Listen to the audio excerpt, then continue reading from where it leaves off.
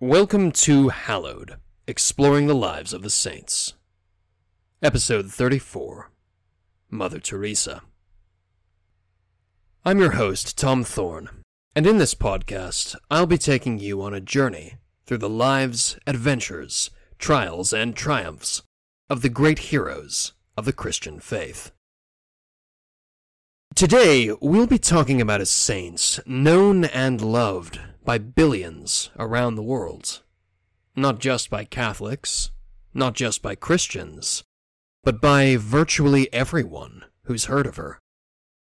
And yet, the life of this saint holds many surprises for those who only know her from the news. I'm referring to Saint Teresa of Calcutta, better known to the world as Mother Teresa. Long before she came to the public eye, Mother Teresa was born on the 26th of August, 1910, in the town of Skopje, which is now the capital of North Macedonia, but was then a provincial town in the Balkans, belonging to the Ottoman Turkish Empire. She was not born Teresa, but rather Agnes Gonja Boyaju, part of the Albanian Catholic minority in the Muslim-dominated Ottoman Empire. As a young girl, Agnes would have lived through crisis after crisis. The First World War broke out when she was just 4 years old, due, as everyone knows, to an assassination in the Balkans. After the war, the old order of the Balkans collapsed as the Ottoman Empire fell apart and was carved up into a series of deeply divided states. All the same, at the age of 12, Agnes felt a call to the religious life, and when she turned 18, she left home to join an order of Irish missionary nuns known as the Sisters of Loreto. The Sisters of Loreto were famous for their work in India, and so, in 1931, when she was just 21 years old, Agnes traveled to India with the order and took her vows under the name by which we know her today, Teresa. Teresa became a teacher at St. Mary's Convent School in Calcutta and remained there for the next 17 years.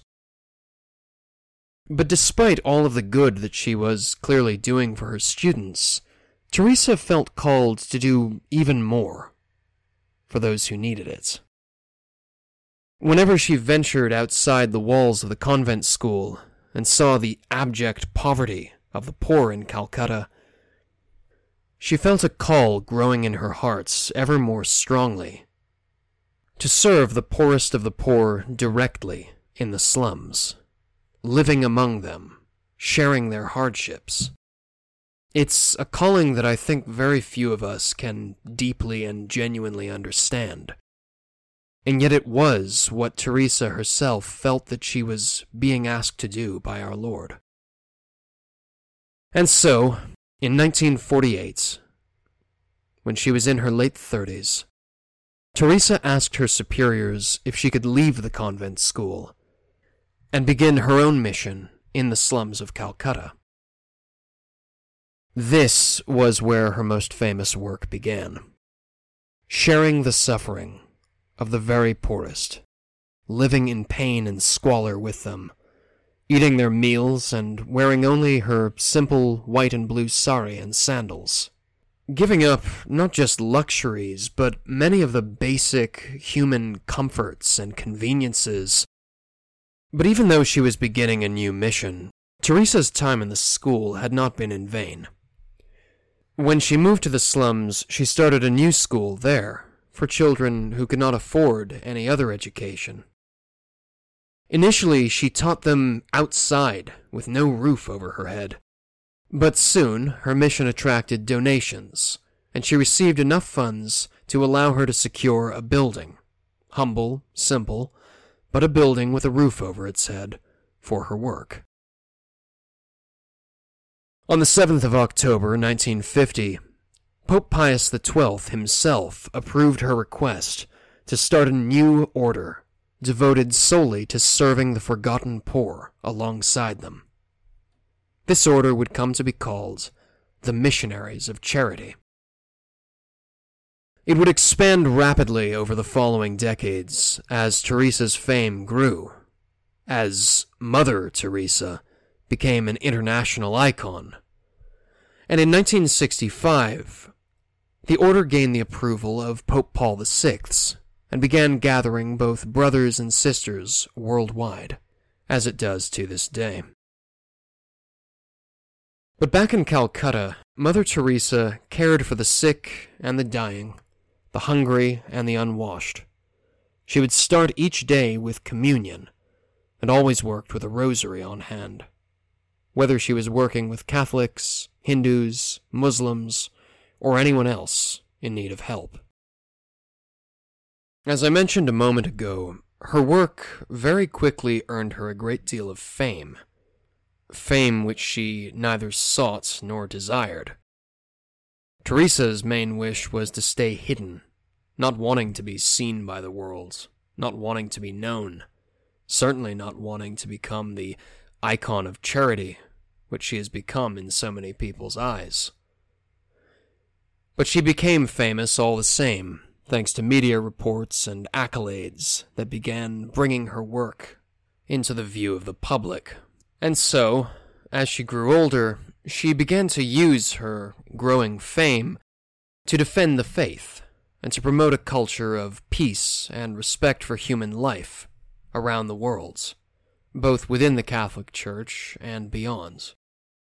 It was her steadfast defense of Catholic beliefs, especially on increasingly controversial subjects like abortion and euthanasia, to which she was of course strongly opposed. It was her defense of these sorts of teachings which would eventually attract her criticism from prominent atheists toward the end of her life. Most famously, of course, from the late Christopher Hitchens. And because these atheist criticisms of Mother Teresa have become so infamous over the last few decades, I feel like I ought to address them before we move on with her story. In 1995, only 2 years before Mother Teresa's death, Hitchens wrote a scathing book about her, in which he claimed to unmask the sinister truth behind the saintly image of Mother Teresa which everyone has come to know and love. So, what do Hitchens' criticisms amount to? Put briefly, they fall into 2 categories.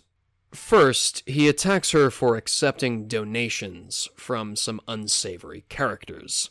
And second, he calls her a sadist, claiming that she worked with the poor not because she wanted to ease their suffering, but because she enjoyed their suffering.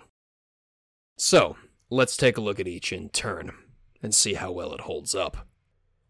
On the question of accepting money from shady characters, Hitchens at least gets his facts right.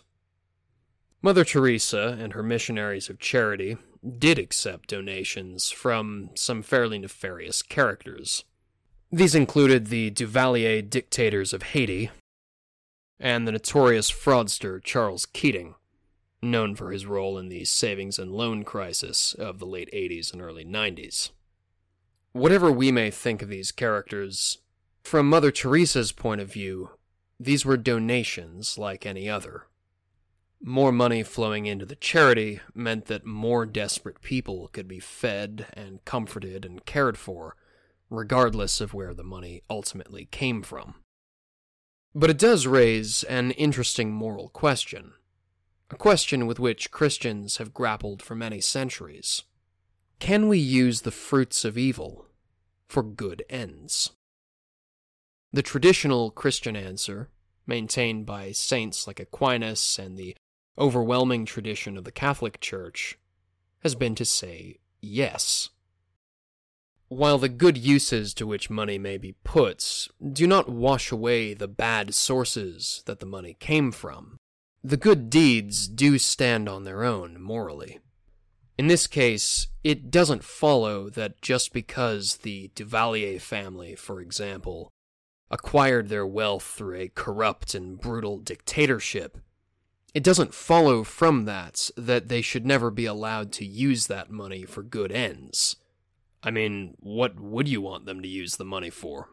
Buying themselves a new swimming pool? And when you think more deeply about what's being said by critics like Hitchens, I think this criticism really starts to fall apart. Are Hitchens and company really saying that it's a bad thing that Mother Teresa had enough funds to look after the poor? I don't think that makes any sense. Refusing a donation because you don't approve of the donor is a case of moral grandstanding. And as smug as it might make one feel, moral grandstanding does not put food in hungry bellies. Personally, I find it hard to see how Mother Teresa went wrong in accepting these donations. She did not use the money to support the interests of her donors like some kind of politician. She used the money to help people who were desperately in need of help. And for that, I think she deserves to be commended. Hitchens' second point on the alleged sadism of Mother Teresa has even less substance behind it. It's largely based on a misunderstanding. Whether genuine or willful on Hitchens' parts, I'll leave to your judgments, but a misunderstanding all the same of traditional Catholic teaching that we should offer up our suffering to God so that He can make some good out of it. You can find plenty of cherry-picked quotes from Mother Teresa to that effect. She was, after all, a Catholic, and she shared the universal Catholic belief, indeed I would say universal Christian belief, that suffering is not pointless, even when it seems to be. That God allows us to go through hardship, whether that's poverty, sickness, death, you name it, as a trial to help us become ever more holy. If you're not a Christian, you may or may not agree with that point of view. But it is all the same the age-old Christian answer to the universal human problem of suffering. In her efforts to care for the poor, Mother Teresa certainly did not add to their suffering or encourage them to suffer with no assistance. She took enormous pain and suffering onto herself, even more so than most people realize. But she took no pleasure in the suffering of others, and did all she could to alleviate their pain. It was for this selfless devotion to assisting those most in need that Mother Teresa became so justly famous, and why she rightly was awarded a great many honors throughout her life, including, most famously, the Nobel Peace Prize in 1979, but also the Pope John Paul XXIII Peace Prize, the Nehru Prize in India, the Balzan Prize, the Magsaysay Award from the Philippines, often called the Nobel Prize of Asia, and many others. These were not just empty accolades. They were recognitions from institutions and governments around the world that Mother Teresa really was what she appeared to be. A woman of almost unimaginable charity, who gave all she had to look after those who needed it most. Can the same really be said of her critics, or of any of us when we look in the mirror? But underneath it all, underneath the worldwide fame of the smiling saints, there was another Teresa, unknown both to her critics and supporters during her lifetime, not revealed until after her death with the publication of her private writings. In Teresa's private writings, we see an altogether different side of her. A darker side, yes. A more pained and troubled side, absolutely. But a side which only adds, in the most profound way, to her sanctity. What we've learned from Mother Teresa's private writings, published after her death, is that for the last 50 years of her life, That is almost the entire length of her mission in the slums of Calcutta. Mother Teresa struggled to feel God's love. She felt, for most of her adult life, that she had hardly any living relationship with God. When she prayed, when she went to Mass, even when she received Holy Eucharist, she felt nothing. She heard only silence. She did not have an intense, direct connection with God in the way that many expect a saint to have. She didn't even enjoy the warm feelings of comfort and hope and reassurance that many ordinary Christians experience at church and in prayer. She simply felt nothing, and God was silence. It had not always been so. In her younger years, she had felt a very strong relationship with Christ, actually hearing the words of our Lord himself, calling her into that life of radical poverty that she had begun back in 1948. But almost as soon as she started that mission, the voice of Christ fell silent, and Teresa ceased to feel any connection with God beyond her belief in his existence.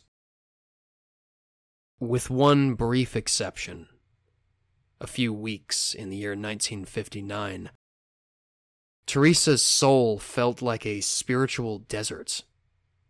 She could not perceive God's love for her on a personal, emotional, experiential level. Remarkably, this never caused her to lose faith, but her faith became purely one of belief and behavior, rather than personal feeling. I'd like to read you some excerpts from Teresa's private writings that illustrate what I'm trying to say. There is a depth of darkness, a depth of pain and separation from God that, honestly, I find more moving than anything else I've ever read in the life of a saint. And I can certainly do no better than to read you Teresa's own words. Perhaps, if you yourself ever go through a period of feeling cut off from God, unloved and unwanted by God, perhaps Teresa's words can bring you some comforts, can bring you at least the reminder that a great saint has suffered with you, and come out a saint all the same. In a 1979 letter to her spiritual director, the Reverend Michael Vanderpeets, Mother Teresa wrote, quote, "Jesus has a very special love for you. But as for me, the silence and the emptiness is so great that I look and do not see, listen and do not hear." She describes this silence as a dryness, a darkness, a loneliness, a torture. "Why," she asked in another letter, "is there so much pain and darkness in my soul?"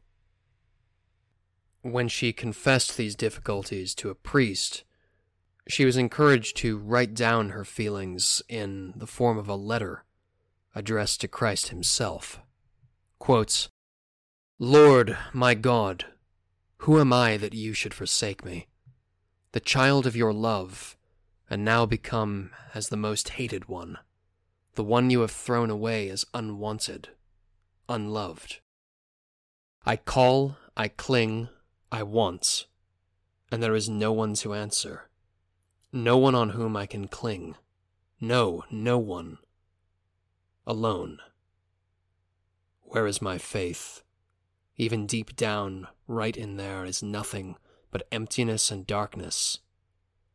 My God, how painful is this unknown pain. I have no faith. I dare not utter the words and thoughts that crowd in my heart and make me suffer untold agony. So many unanswered questions live within me, afraid to uncover them, because of the blasphemy. If there be God, please forgive me. When I try to raise my thoughts to heaven, there is such convicting emptiness that those very thoughts return like sharp knives and hurt my soul. I am told God loves me, and yet the reality of darkness and coldness and emptiness is so great that nothing touches my soul. Did I make a mistake in surrendering blindly to the call of the Sacred Heart? Elsewhere she wrote, "The more I want him, that is, Christ, the less I am wanted." Such deep longing for God, and repulsed, empty, no faith, no love, no zeal. The saving of souls holds no attraction. Heaven means nothing. Pray for me, please, that I keep smiling at him, in spite of everything. Thankfully, in the final few decades of her life, from the 1960s onward, Teresa did begin to find ways to accept these difficult thoughts and feelings, even if she could never make them go away. This was achieved largely through the help of a Jesuit spiritual director, Reverend Josef Neuner, who helped her, in time, to understand that her spiritual darkness was not her fault, that Christ was present, even in his silence, and that the very fact that she was seeking him was a, quote, sure sign of his hidden presence.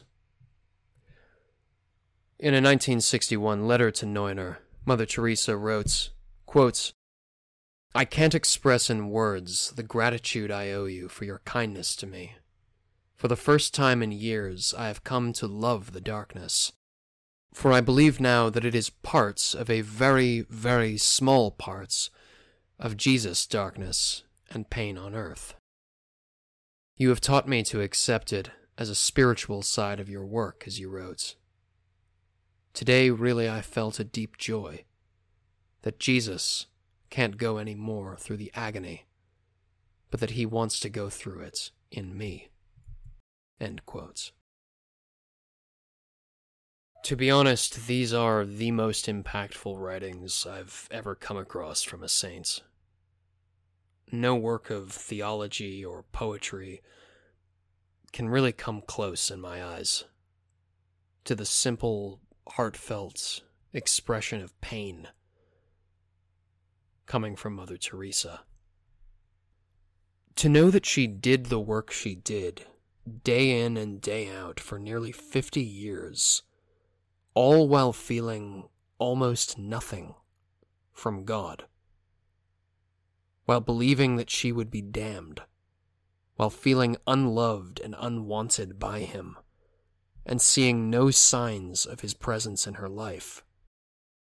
That surpasses the holiness of any saint I've ever come across, short of the Mother of God.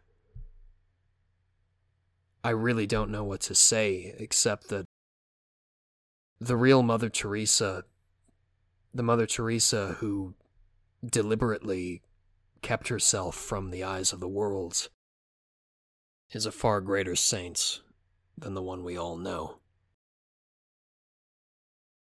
Mother Teresa was beatified by St. John Paul II in 2003, and canonized by Pope Francis in 2016. She is commemorated on the 5th of September, the day of her death, in the Catholic Church.